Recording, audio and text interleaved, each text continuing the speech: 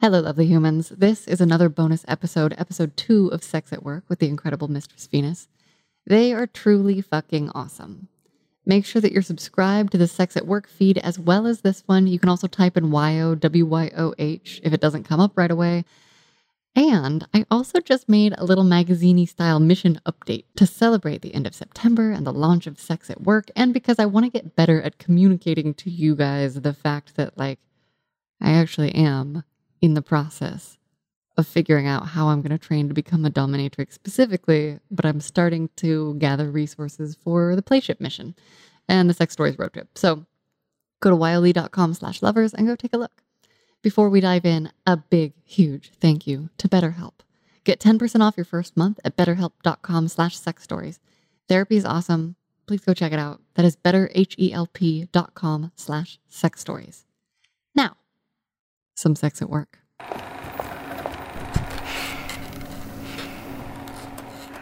Hey lovers, I'm Wiley, and welcome to Sex at Work, a podcast of sexy work details from people whose profession is sex-related in some way, shape, or form, even if it was just a secret coworker quickie in the keg room after the bar closed that one time. All of this in an effort to understand how sex-related industries shape or could shape our personal sex lives. Today's guest is a hands-on, privates-on sex worker. They are the real deal and are a literal fucking delight. They're a true inspiration for my own dom self and the future mobile dungeon playship sex stories / now also Sex at Work road trip, because think of how awesome it'll be to go around recording your stories in the playship, partaking in transformative photo shoots or whatever sort of creative exploration you're feeling up for. And of course, I'd have to stop at as many fun sex-related workplaces along the way as I possibly can. If you'd like to help make this mission a reality, visit mission69.org. Unless explicitly stated otherwise, these are not branded partnerships. This is my attempt to understand mainstream thinking about sexual norms, and it's research for Mission 69, because I want to highlight and learn from brands and people who seem cool, or I also want to understand people who have different ideas from myself but are on their own missions to make the world a sexier place. But that's not this episode. As always, please keep all sexy thoughts about myself and our guest to yourself, and enjoy. Our guest today is Mistress Venus, a dominant femme non-binary human from Adelaide, Australia, by day getting their masters and by night an FSSW, which means full-service sex worker, working as a pro-dom, dungeon master, and host of the podcast What the Kink. They are polyamorous, bisexual, queer, and dominant through and through, very kinky. Welcome, Mistress Venus. Oh my God, I can't believe that I'm here and this is a thing. Hi, thank you. I'm so excited that you're here. Can you please start off by telling us, when you think about the work that you do, what would you say your definition of sexy is? Well, I guess it depends what sector of my work. If you look at full service sex work, what sexy is what sells. And what sells is what we're told sells. Like, sexy is... it's capitalist. And I could get super political on this, but the way that we've sold sex to each other and we've been taught that we need to buy sex in a certain way really structures what sexy means to me when I'm working. And it's a very different definition to when I'm in my private life, because I've spent a lot of time breaking out of what sexy is in a normal space. Can you contrast those two for us and maybe give a couple examples of something that is sexy at work that is not your personal definition of sexy? Ooh, or is that bad for business to tell that? I don't give a shit if it's bad for business. This is the thing that's really important to me, is that I've worked in this space a little while now, and I will not compromise at all on who I am in order to sell what I sell. I think I break out of a lot of the sex worker stereotype in that way, in that for a lot of what I do, I'm not interested in all at adhering to that societal norm of sexy. But I work as a full service sex worker. I work at a brothel, and interesting to note that that is not decriminalized in my state. Okay. So it is something that I do that is risky, legally speaking. When I'm at work, I use she, her pronouns. I have long blonde hair. I wear matching lingerie, and I speak softly, because that is what I've been taught that men like to hear. Oh. And at the end of the day, all people in some way, well, not all people, most people in some way engage with sex in the industry, whether it be through, porn and sex work, or just literally the way that we dress and present ourselves. in full service sex work, the vast majority of clientele are cis men. And I create an archetype of myself that sells in that space. And I don't adhere to that outside of there. So, as you mentioned, I do a lot of different bits in sex work. When I'm running pro dom, even then, I'm not fully me. I'm not the Venus that I am in my personal life. So my pro dom persona, the Mistress Venus that I love personifying, she's still me. But again, she's a she. Because there's a lot of issues around gender neutral pronouns and, the existence of non-binary people within the sex industry. So when I'm being Mistress Venus, I have a different demeanor in that I'm not softly spoken and romantic in the same way that I am in full service sex work, but I am still hyper feminine, and I am still a certain archetype that I know is most palatable to the kind of clientele that bring on. And it changes through time. So when I'm first meeting a client who wants to do ongoing dom work with me, I am that more soft-spoken kind way, because that is the safest bet, because that's what sells in your vanilla, quote unquote, industry. And that's what's most likely to carry through. But then it gets a little harsher, as you build clientele and build a trust. And then in my real life, where my work as a DM and a play party host, and my work as a podcast host, and my work is just literally, it's not work, but my lifestyle as a 24/7 lifestyle BDSM player, that I really get to be the true version of myself. And that's when we show a lot more vulnerability into what sexy is. To me, I got ridiculously turned on talking to my partner earlier because we were openly communicating about boundaries. And, we were talking about a really intense scene, which I'll tell you about at some point because I have a feeling it's going to be your vibe. And me sitting down and being like, well, actually, here's the legalities of what we need to consider, and here's the mental health impact that we could have. And he was really open with me about what that would be like. And that was sexy. Fuck yeah. In a way that in my work would just be considered strange. Okay. Is there a part of your sex work sexy that is still fun for you? Like, how does it feel to be working as a she, her? Is there like fun fuckery for that? Or does it feel like you're like, oh, I'm selling the thing? Or how do you alchemize it in your heart and body and worker person self?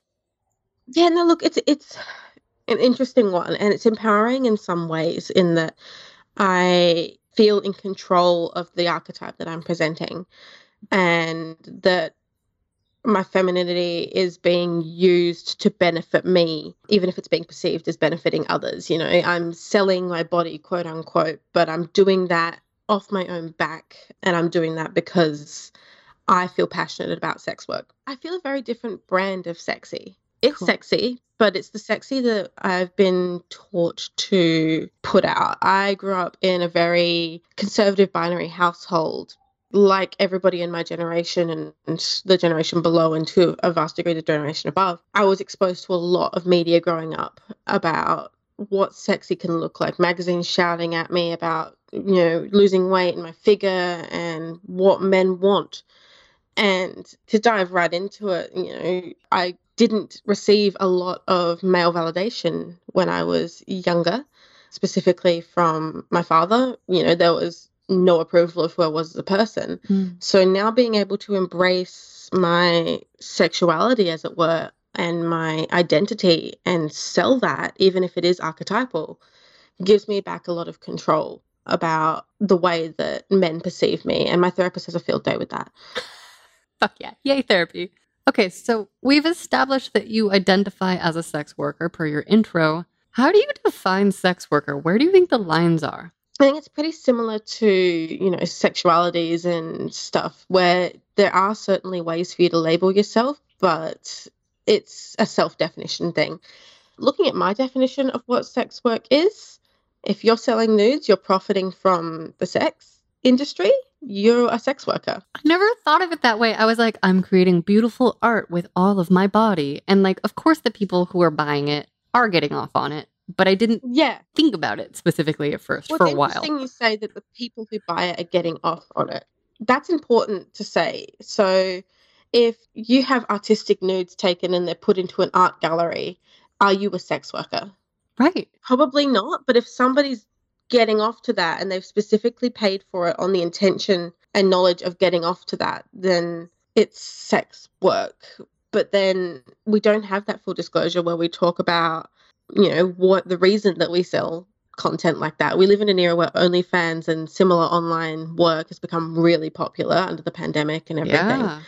And a lot of people in that space don't consider themselves sex workers. They don't consider themselves in the sex industry at all unless they're doing something physically in person. But I think if that's what helps you sleep, if you don't want to consider yourself a sex worker, you don't have to. And that's completely valid.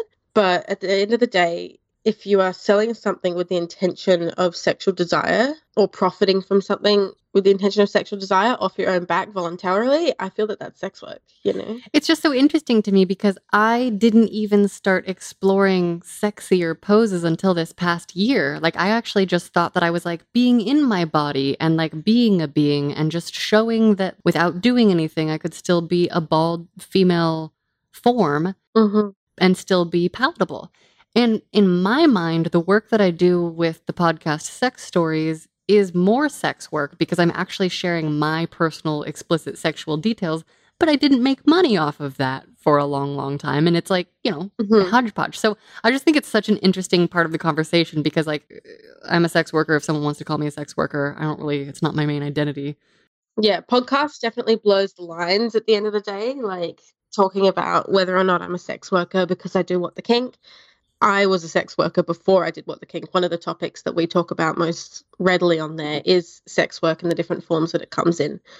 But does having that discussion on open air media in and of itself equate to sex work? I don't know. And it's much in the same way, I've had a friend recently come to me and say that they are exploring demisexuality and they wanted me to tell them what it means to be demi. And I can't because it's you that needs to work out what that identity means to you. Yeah. It's the same with gender. I've got some friends who identify as female, but like they don't adhere to what it means to be female, whereas I feel the same way. And that meant for me that I was non-binary. Yeah. And like, what does it mean to be female? I think it is different to a lot of different people, and you can get a jillion different answers depending on who you ask. Yeah. Okay, what I would like to know is, how do you feel about being a sex worker? What's it like to do the work that you do? Tell us the sexiest parts, your favorite parts, the things that led you to this calling, and whatever else you care to share. Look, I could talk for hours and hours about how much I love being a sex worker. Now, I've engaged in a lot of different levels of sex work. I've done exotic dancing, stripping. I've done the full service sex work. I've done pro dom, and all of it empowers me and makes me feel good. Now, I think there's something that's really important to talk about when we look at the sex industry, especially for full service sex workers and escorts, hookers, prostitutes, call girls, working girls, whatever you want to call it, that there is marginalization of certain groups, that trafficking and drug abuse and abuse in general is a thing, and that some people are not in this field voluntarily. Yeah. And I like to acknowledge that straight up when I talk about how much I love what I do, because if I ignore that, then I'm doing a disservice to the people that are in that space. I, however, have a day job and I make plenty of income from that. I have a degree and I'm soon to have a master's. I don't have to be a sex worker. I don't get up in the morning and go, oh my God, I need to make money somehow. I mean, I do because I have a shopping addiction, but that's a different problem. Like, Sure. I don't get up in the morning going, oh my God, like I need to do sex work and I wish I didn't have to. I do it because I love it and I love the control that it gives me. And I love the societal benefits. Now, this is something that I love to have discourse about, both in my daily life, on my podcast, and even to clients who are trapped with me and I talk their ear off, about the social benefits of sex work. And we understand that, the oldest profession. This has been around for a really, really long time. And there's a reason for that. And it's because humans do have this primal desire for sex. However, we struggle to form emotional connections, and the way that the world moves now, it moves so fast that it's sometimes difficult to engage with sex in the way that we want to. And so we have built up an industry and created a capitalist society that predominantly focuses on sex. And that is not just for escorts and strippers. It is for the clothes that you buy. It is the makeup that you wear, What you drink. what you drink, what aftershave you put on. It's everything. We've created this because it's a primal base part of being human. You know, it's something that we have in common with all other animals in the animal kingdom is that we mate, we have sex. And so I find it very interesting that there's still such a taboo attached to it, because I am catering to an industry that has been there a very long time. And I feel that I'm doing a very good job of providing a safe place for people to engage with that.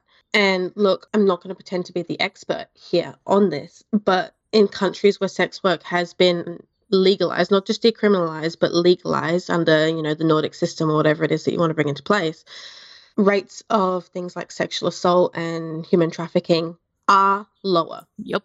Now, we can't prove that that is causation, not correlation, whatever. But to me, it just reeks of positivity. It says, hang on, if we regulate this, if we create a safe space for people to engage with that, we cut down on them unsafely engaging with that. Yes. And that's why I do what I do. Not because I've got no other choice. Not because I'm addicted to the money, that the money can be nice. It's because I believe that it is a social service that is important to the structure of society and will continue to become more important over the coming years. Yeah. How did you get into it? What did you start with? So here's my story. I grew up in a conservative household with a family that found sex repulsive. And I never felt that way about it. I've never been one that responded well to being told to feel a certain way. So I have no contact with my family now. And I think that's prudent in that I was never able to adhere to their ideas of what sex should be. And that's just my personality type. I'm incredibly bold and strong. And, if my personality had a color, it'd be blood red, because you can't fucking ignore that. For a while, I did adhere to what my family thought would be right, because, it's a big, scary world and it was some sort of direction. So I moved out at 18 and I got married to a man at 20, and I bought a house and we were monogamous and vanilla. And I was in this little structure of what society, my parents, the world had told me was good and approval based. And it started to break me down deep inside myself. I was like, this isn't me. I didn't know what me was yet, but I knew that this wasn't it. This cookie cutter 2.3 children, stocks and settling down wasn't it. Now, I want to give credit to my ex-husband. He is a wonderful, wonderful man. But he is incredibly vanilla and incredibly monogamous and quite conservative. No. And when I came to him saying, look, something's missing and I think it's sex, that was hard for him. And valid that was hard for him. It was a shock. He'd married this girl with long red hair and big boobies and, the cookie cutter that I was. And now she was coming to him saying, let's date other people and can I tie you up? And it's it's pretty shocking. And I didn't, I have a lot of respect for him for dealing with it in the way that he did. I moved into BDSM first because I had some exposure as a teenager to BDSM through a kinky aunt and uncle I knew were in the scene, and I knew that they were poly. And, I sat down with my aunt, who's the non-blood relative out of that couple. Okay. And I was like, look, something's going on here, Sarah. Like, I need to know what's going on. And she was like, she talked me through, where to get started in the world. And that was when we first started having the discussion about the sex industry, because at that time I was considering stripping. Okay. I was 21 when I first started engaging in what I would consider sex work. Okay. And at that time, it was sugar daddy, sugar baby relationships. So I was on a website called Seeking Arrangement. I was meeting older men and getting rewarded for company, sex, conversation, all of that kind of thing. And I found the emotional labor of that absolutely exhausting. Okay. And that's kind of prudent to where I end up going from here. So I was doing that when I was still with my ex-husband, and he was aware of it, but clearly dramatically uncomfortable. And I didn't feel that was fair. So I left. And it was the hardest thing that I've ever had to do, to sit down with him and say, look, I love you and you love me, but this isn't fair on either of us, because I am pushing you so far out of your comfort zone and you're holding me so far back from mine. And if we continue to try and meet in the middle, we will just grow to resent each other. And that's miserable. Yep. And it was painful, but it was what I needed to do. And I left that and dove straight into polyamory, straight into sex work, and straight into the me that I am today. Okay. This was pre-COVID, so I'm trying to connect the dots. It feels like a different world. Yeah, it was. It was. And it's never going to be the same again. So this was beginning of 2020 when I was really calling the shots. And that was when I started advertising as a full service sex worker. I can't tell you for sure what it was that made me decide to start doing that. I had a couple of friends who dabbled in the industry, mostly, again, through the sugar daddy, sugar baby style thing. Mm-hmm. But I was predominantly advertising as a dominant. I still identified as female at this point, and I was just out there saying, hi, femdom full service, kind of edging that bet between pro-dom and sex worker. And here's my horror story. Somebody in my personal life, and to this day, I do not know who, but it has to be somebody very close to me for it to have happened how it did, found my FetLife profile, which linked to my escort and Pornhub profiles, where I was also making porn and stuff. They printed everything out. They circled my tattoos. They blew up my face, and they put it in my parents' letterbox. What the fuck? Lovers, we are going to take a quick pause. So I had a pretty fantastic family raise me, not to brag, but they're pretty great. And it doesn't matter. I'm a human. There is still suffering. And I get all swizzled and human dumb sometimes because I have an amygdala and I get triggered. And the world we live in today makes it so that we have to work pretty freaking hard to make choices that don't destroy us. Good news. BetterHelp is making it easier than ever to connect with a therapist that is right for you. And I find this very, very, very in line with the Sex Stories mission to make the world a sexier, more loving place. You see, BetterHelp will assess your needs and match you with your own licensed professional therapist. You get to connect in a safe and private online environment, so it's super convenient. And you get to start communicating in under 48 hours. You know I am impatient, so I think that's awesome. And it's all without ever having to sit in an uncomfortable waiting room. You can sit right here on your couch. Well, you can't sit right here on, this is my couch, but you can sit on your own couch or whatever cozy floor spot you like. BetterHelp is more affordable than traditional offline counseling, and financial aid is available. It's available worldwide and offers a broad range of expertise, which may not be locally available in many areas. I've spoken to many of you who tell me that, in the same way that you can't go to the local sex shop because you don't want to get recognized, there's some awkwardness when it comes to therapy and getting support. So this is a great solution for that. It is convenient, it's professional, and then anything you share is confidential. BetterHelp is not a crisis or self-help line. It's professional counseling, which means you can schedule weekly or video phone sessions and send a message to your counselor at any time.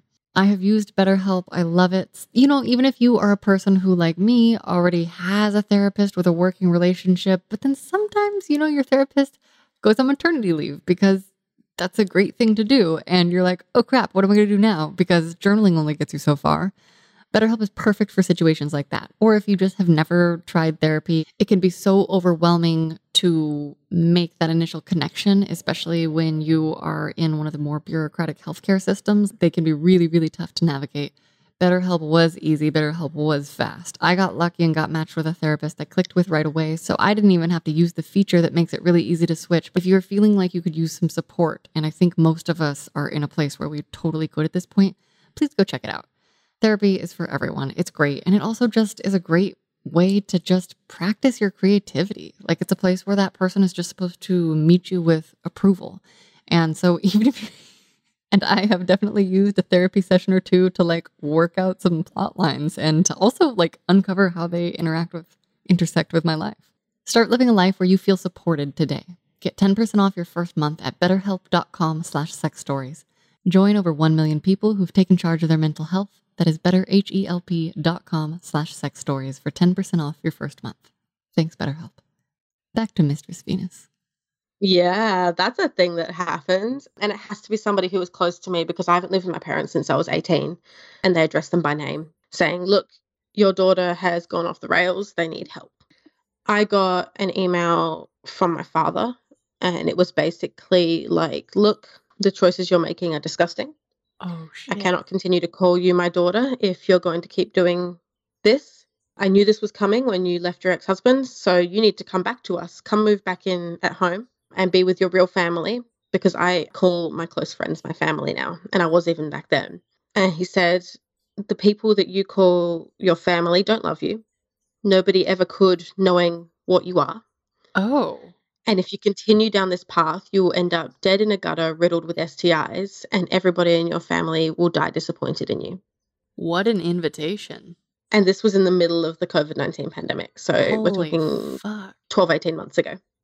It was a scary time, but that was when I decided that if the watered down version of myself that they were seeing was still too much, then it wasn't going to work. Yeah. And that relationship wasn't going to work. I couldn't continue to foster that. So I bounced back really, really quickly from that. That was when I started my podcast. What the Kink was born about a year ago in like June or July-ish of 2020. And it was a way of me coping with marginalization from my own way of life. I was able to take back control of the way that my identity was being perceived by the outside world. And I wanted to make something of that. So I wanted to create a space where I could not only do what I wanted to do, but I could make it a safe place to discuss it with other people. I feel that a lot of the stigma attached to BDSM, sex work, non-monogamy, all of it comes from a lack of conversation. I think, we have things like 50 Shades of Grey out here telling us that BDSM, don't get me started. I have an episode of that. Everybody should go check out my podcast once you've finished absolutely subscribing to this one. My editor is a media studies major, and we did a 2-part episode on how fucked up 50 Shades of Grey is for representing us. Yeah. And I wanted to create a space where we could actually talk about it from people who are normal. And I don't like the word normal, but so I'm using air quotes for those listening on a audio media, from a voice that is more palatable to the general public.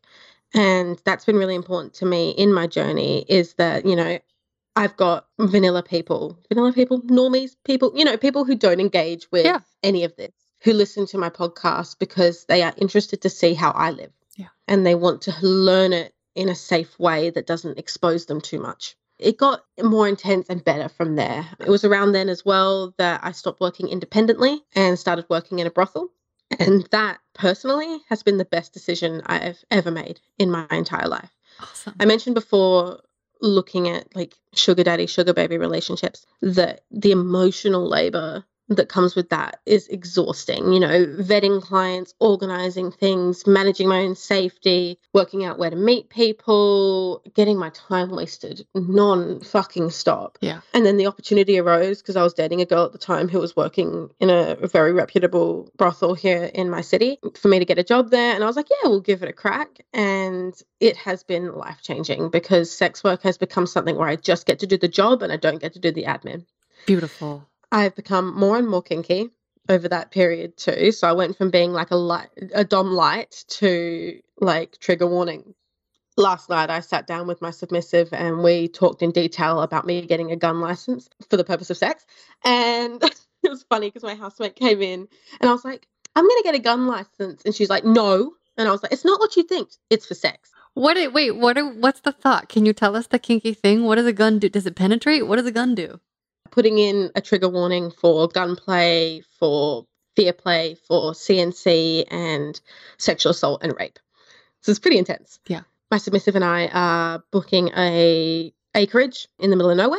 I am acquiring a gel blaster gun. So you do need a license to have those here in South Australia. It's similar to a paintball gun. Mm-hmm. He has 5 minutes head start. Somewhere on the property, I have hidden a key to the house. If he can find the key before I find him, he's safe. He gets in the house. If he does not, and we've got like rules where if he gets shot, he needs to consider that he has been shot. Yeah. That you're down. Yeah. You're down. If you get shot in the leg, that leg doesn't work anymore. And that when I get him, that I will absolutely torture and rape him. So my question is, authorities, what do you do? Like, what if somebody happens by? Like, what's your like outside safety net? Like, do you have a note on your car that's like, hey, just in case you're a passerby, here's what's happening? Like, what do you do? Yeah, well, look, the point of booking a property is that we're booking in the middle of buttfuck nowhere. My partner and I also have a standard written contract for our arrangement because it's a 24/7 dynamic. Okay. And for scenes like this, where it's pretty fucking intense and there are some illegal elements, Yeah. because I'm not legally, even if I get my license to own this gun, I'm not legally allowed to use it outside of a range. So I cannot be shooting at my submissive. Sure. But we will have specific literature written and signed to that. Now, Okay. I won't get into too deeply how not legally binding BDSM contracts are and how you can't consent to certain things and whatever else. But it's just a little bit of an extra layer. Yeah. And that's something that we both passionately enjoy. Okay. And we consent to it, and it gets him hard and it gets me wet, and it is what it is. And I used to question that, and I don't anymore, because now I'm like, I'm having fun. Yeah. I'm not hurting anybody that doesn't want to be hurt. And it's really freeing for me being in that space. In your line of work, how do you hold the boundary between professional and personal? And is that a client partner, or is that a lifestyle partner? Lifestyle partner, yeah. So his scene name is Red, and we've been together a couple of months now. We're under a consideration period, looking long future to collaring.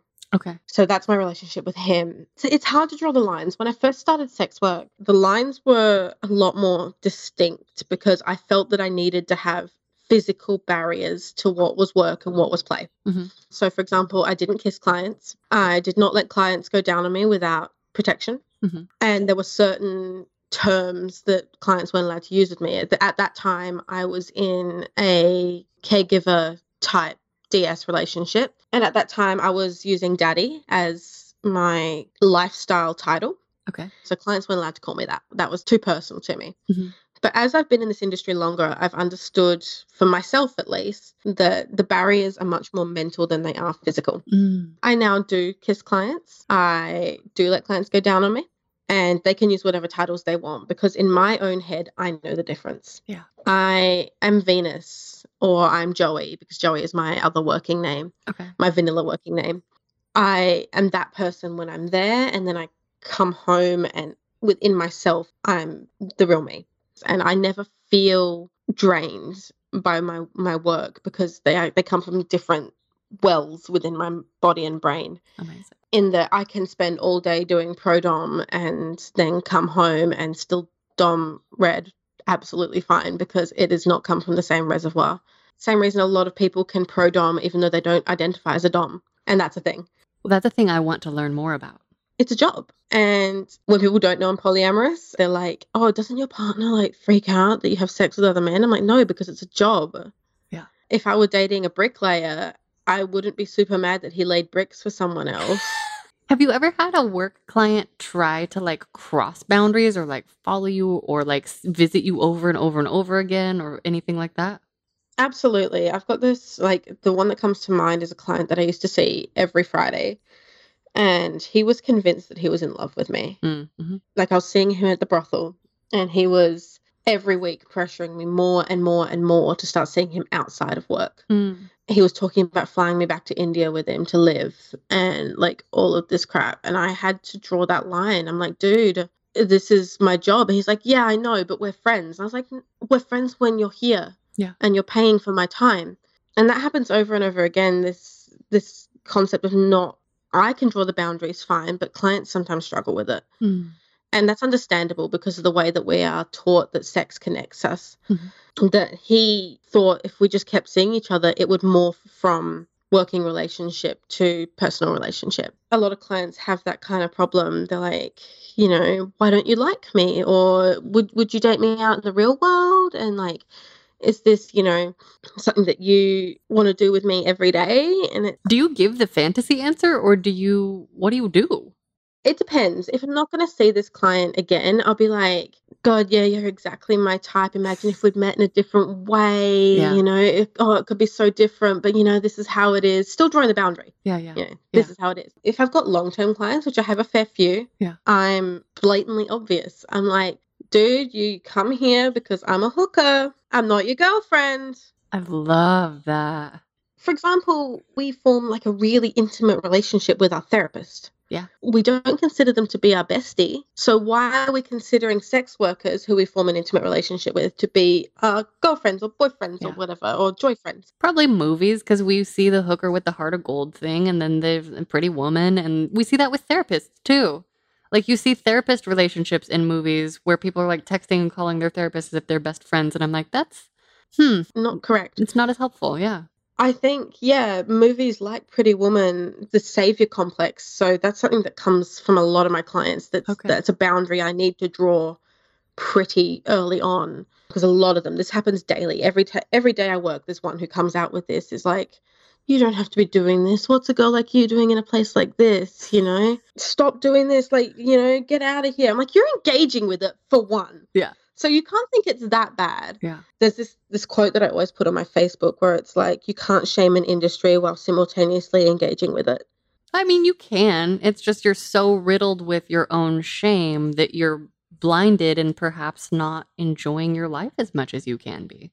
Yeah, and I'm really blunt with my clients in that when they try and say stuff like that. I'm like, no, I love what I do. Yeah. I'm here voluntarily, my dude. I have a job, like I love what I do. Yeah. And I want to break down the idea that I need saving, because I don't need saving. Yeah. Like, I get really passionate about it because people in sex work don't necessarily need saving. And like I said before, there are some who do. Yeah. Not me. And you need to take me at my word when I say I'm happy, I'm free, I consent. I can leave whenever I want. Yeah. So what else have you learned that we haven't covered yet that has to do with social and cultural norms that you observe that has either surprised you, that you like desperately want to shift? I mean, the saving thing, that needs to shift. And then like, what else do you love? I love creating a safe space for clients to explore themselves. I like to create something that I wish I had had, because my journey was quite rocky and a little scary, to say the least. And I like to create a space that it's not scary, where clients can come to me. And this happens even at like my full service job, because that's not pro dom, but it's an energy. You can tell I'm a dom.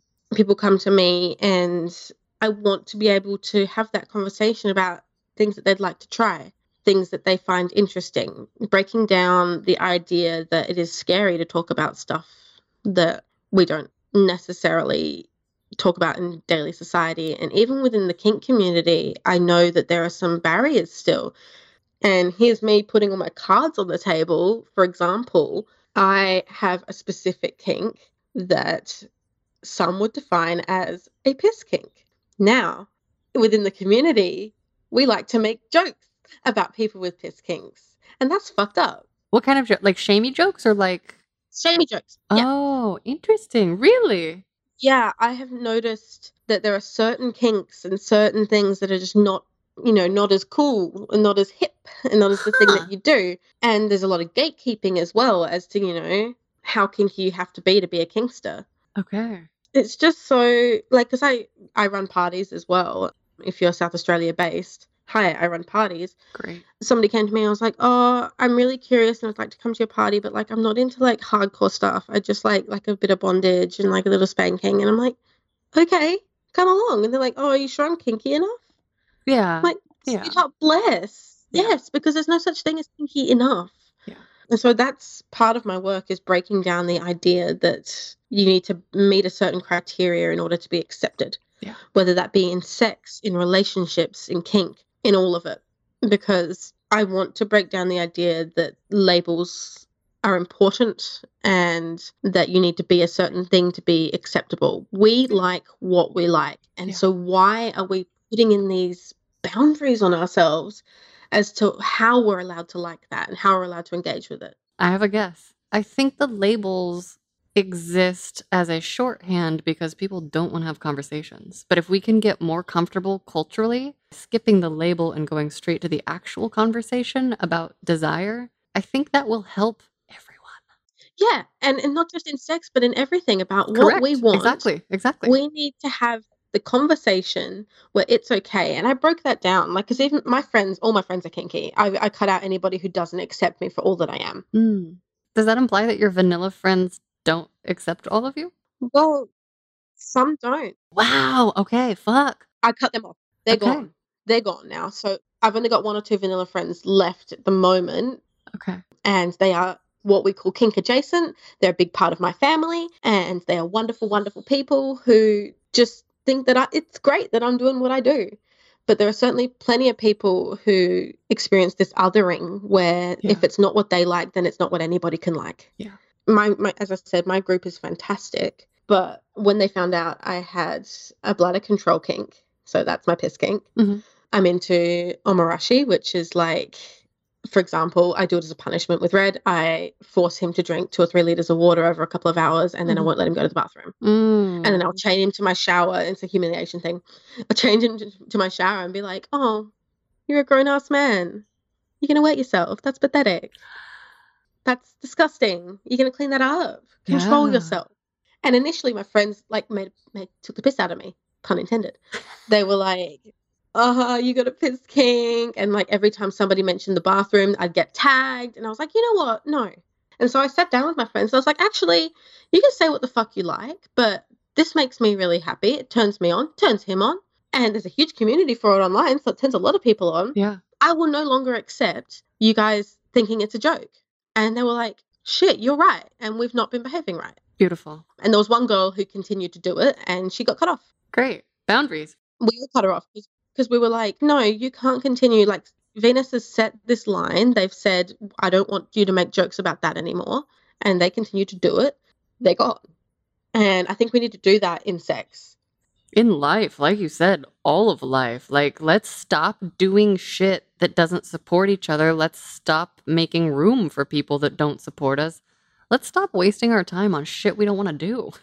Exactly. Life is short. And I think the reason sex work is so important to me and how this relates, the sex itself is fun. I enjoy sex. I'm hypersexual and I enjoy that space. I like being a sex worker for that reason, but I also like being a sex worker for the way that it creates consent positive, a joy positive space. Yeah. In that clients come to me and they let their boundaries down a little bit because they've paid for my services. They don't feel that they need to create such an archetype for themselves about what they need to like. Yep. So if they want to lick my armpits, they're like, she's a worker. Yeah. She's seen worse. They try it and they have that experience of feeling able to try those things without judgment. Aren't your armpits ticklish? The armpits I can deal with, but there's alarming number of clients, and I don't say alarming in that it's bad, alarming in that I just had no idea, who are really into like licking my belly button and like putting their tongue in my belly button. I'm not into that. I've never had anyone ask me about that, or that's never come up before. Wow. Do they like to spit in it? Is it like slobbery, or what does it feel like? They like to go down on it like it's almost like my pussy.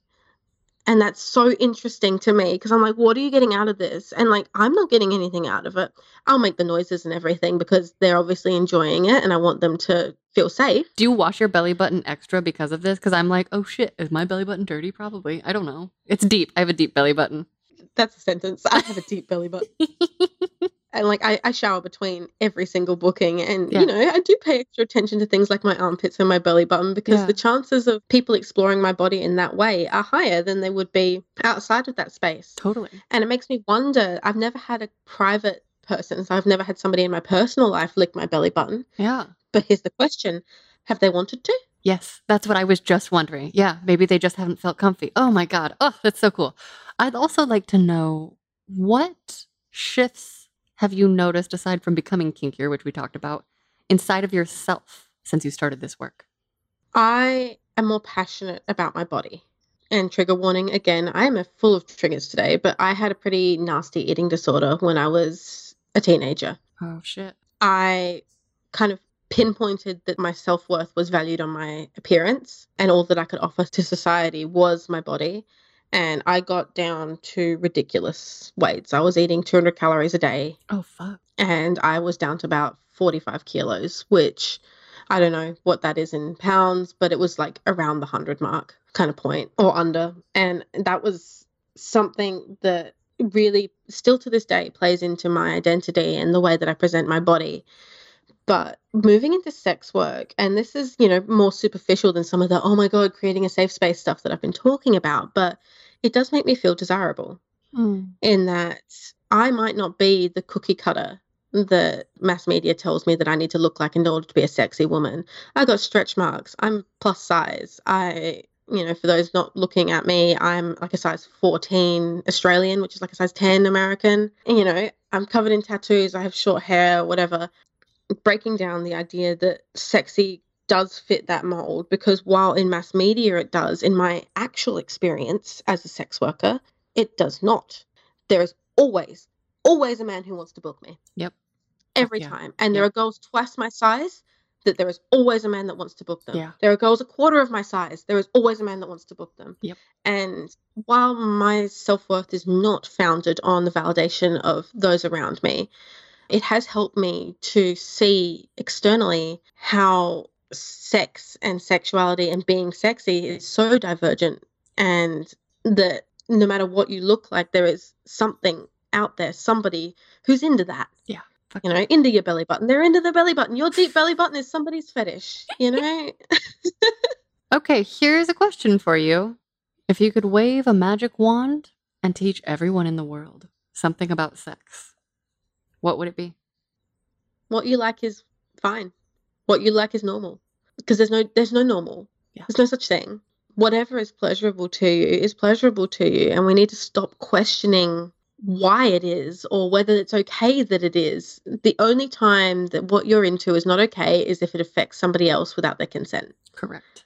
I'm sad in my line of work seeing over and over again people feeling guilty or shamed or shy about the things that they enjoy for fear of rejection. It's not just that, society wise, but somebody will come to me and be like, they're scared that if they tell me what they like, I'm not going to be into them anymore. Like, if they tell me what they like and it's an absolute, it's a thing that they cannot go without and it's a thing that I absolutely am not into, then I might say, actually, we can't do this, but I'm still not judging. Right. Vanilla sex. Exactly. For the most part, when people when people come to me with a fetish or something they want to try, if it's not my thing, I'll just be like, okay, either I'm willing to try that or I'm really not into that. But hey, if there's anything I can do, let's talk about other ways that we can engage with it that we do enjoy. And it's about setting boundaries where we're comfortable exploring those things with each other without any judgment. Yeah. Any judgment. I'm so sick of judgment. Yeah. And I just want people to enjoy what they enjoy. Don't feel that you need to meet any mold, whether that be the mold from your parents, the mold from mass media, the mold from society in general, and what capitalism sells to you. Just do what makes you feel good. And whatever feeling good is, that doesn't necessarily mean orgasms. That doesn't necessarily mean pleasure. Whatever makes you feel good about yourself, whatever makes you feel good in yourself, and whatever you enjoy doing, do it. What's the silliest shame-related experience you have encountered through your work? I mean, there's plenty of silly things. And the most common one and the one that jumps to mind is clients apologizing for coming too fast. I like to try and pull that back and debate that and be like, well, first of all, if it's a pro-dom client, I actually have a premature ejaculation kink, so I'll just be like, I'm into it. Great. But when it's other clients, I like to just sit down and be like, well, actually, you coming fast means that I'm doing my job really well. It means that you find me really hot, or that this was a really pleasurable experience for you. And I'm like, but there are tons of things that we can do even though you've already had an orgasm. Maybe in 10 minutes you'll want to do it again. Yeah. Maybe you want a massage. Maybe you want to see what it's like to pleasure me. Yeah. And it's so silly when they're like, oh no, I'm going to come. I'm sorry. Like, oh dear, you're going to have pleasure. Yeah. I don't understand. It's so dumb, but I get it. Yeah. I get it, because there's, even in sex marketing, sex toy marketing, it's last longer in bed. Yeah. And I don't want to be railed for an hour straight. No. 10 minutes is enough. And if it's 2 minutes, that's also fine. Totally. Because we can work around that. And if I was in a relationship with somebody who came very quickly like that, and I wanted more for myself before that happened, we would negotiate that.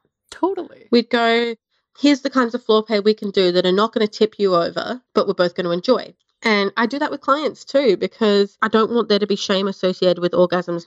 Beautiful. How do you hope your work is making the world a sexier place?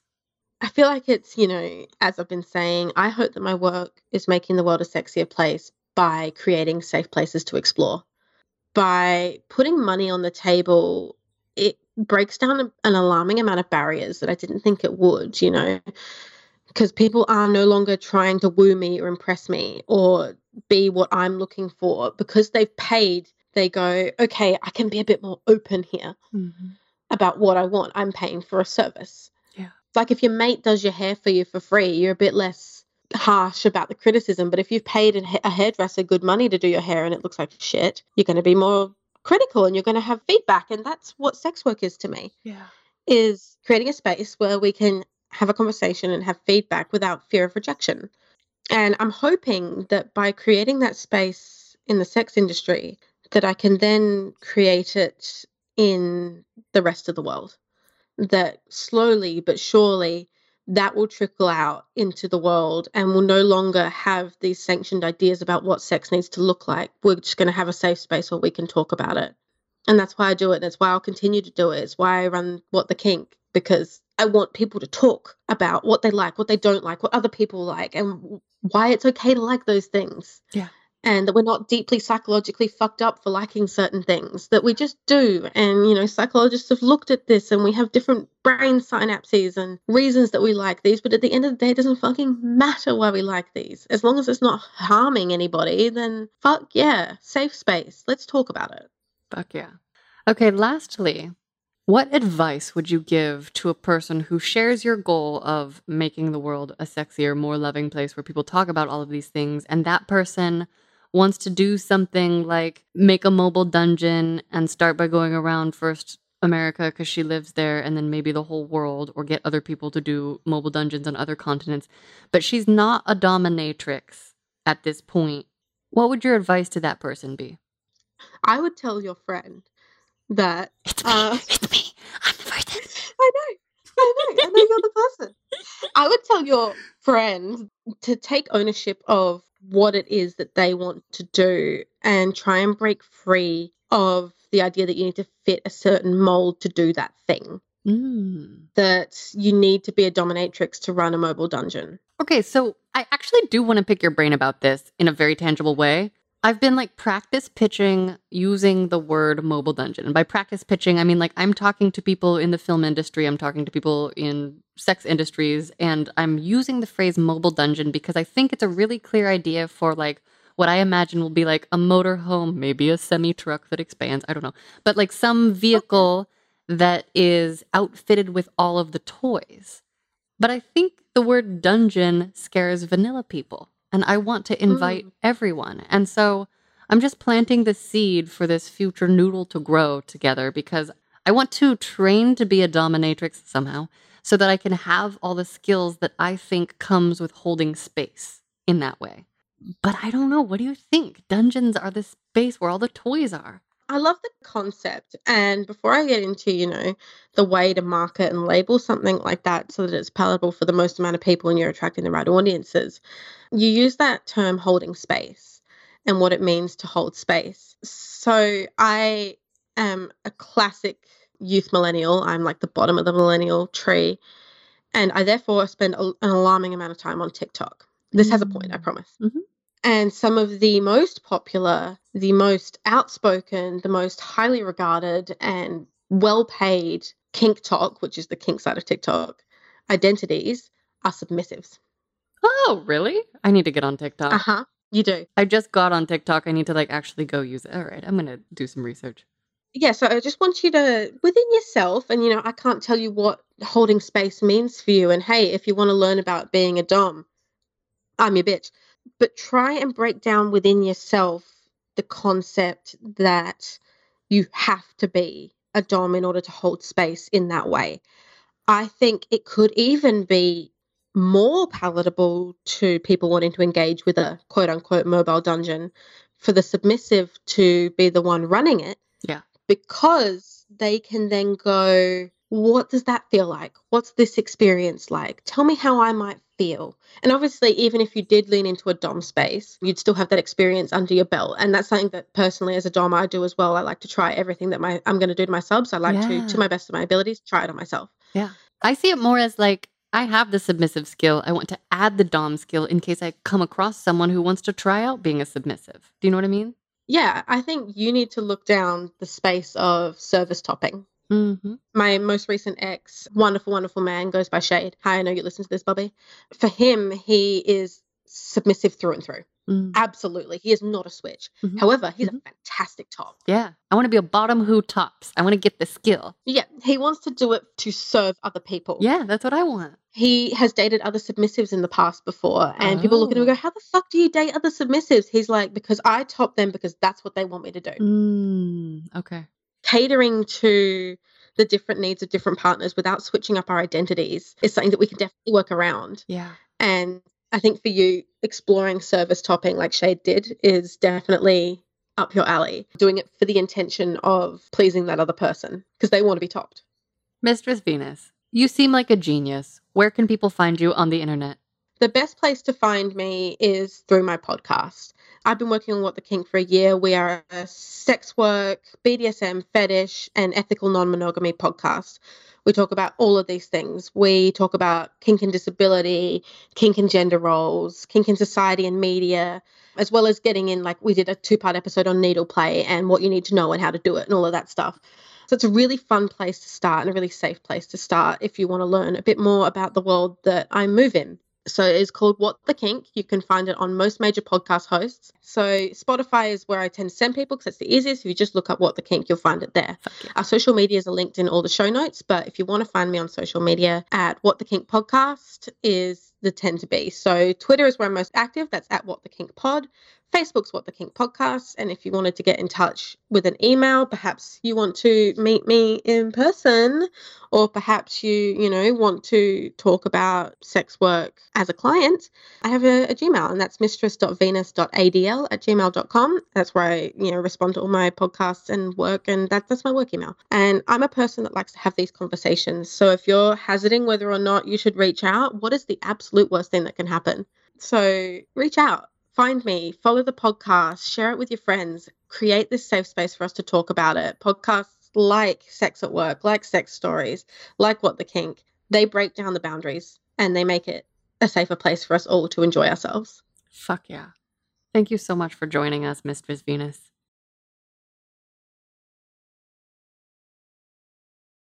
Lovers, that is this week's episode of Sex at Work. Please remember to subscribe on YouTube or wherever you get your podcasts, and be a lover who makes the world a sexier place by leaving us 5 stars and or a thumbs up and a nice comment wherever you can. Remember to spread love with Mistress Venus's pod, What the Kink, and you can follow them on Twitter at WhatTheKinkPod. If you'd like to hear personal sex stories from lovers around the world, go listen to Sex Stories wherever you get your podcasts. And if you want to listen to more of my personal details, questions, or portraits, visit wyolee.com/lover. You don't listen to the portraits, you can look at portraits. Anyway, for merch and more ways to support or to share your sex work related stories, visit sexstoriespodcast.com. Follow us on Twitter and Instagram at sexstoriespod, and follow me at wyolee. Sex at Work is a creation by me, Wyolee, with editing by the amazing Kimberly Loftus. Remember, curious questions make the world a sexier place, so keep finding ways to get curious with each other. Let me know how it goes, and remember to make and share sex stories.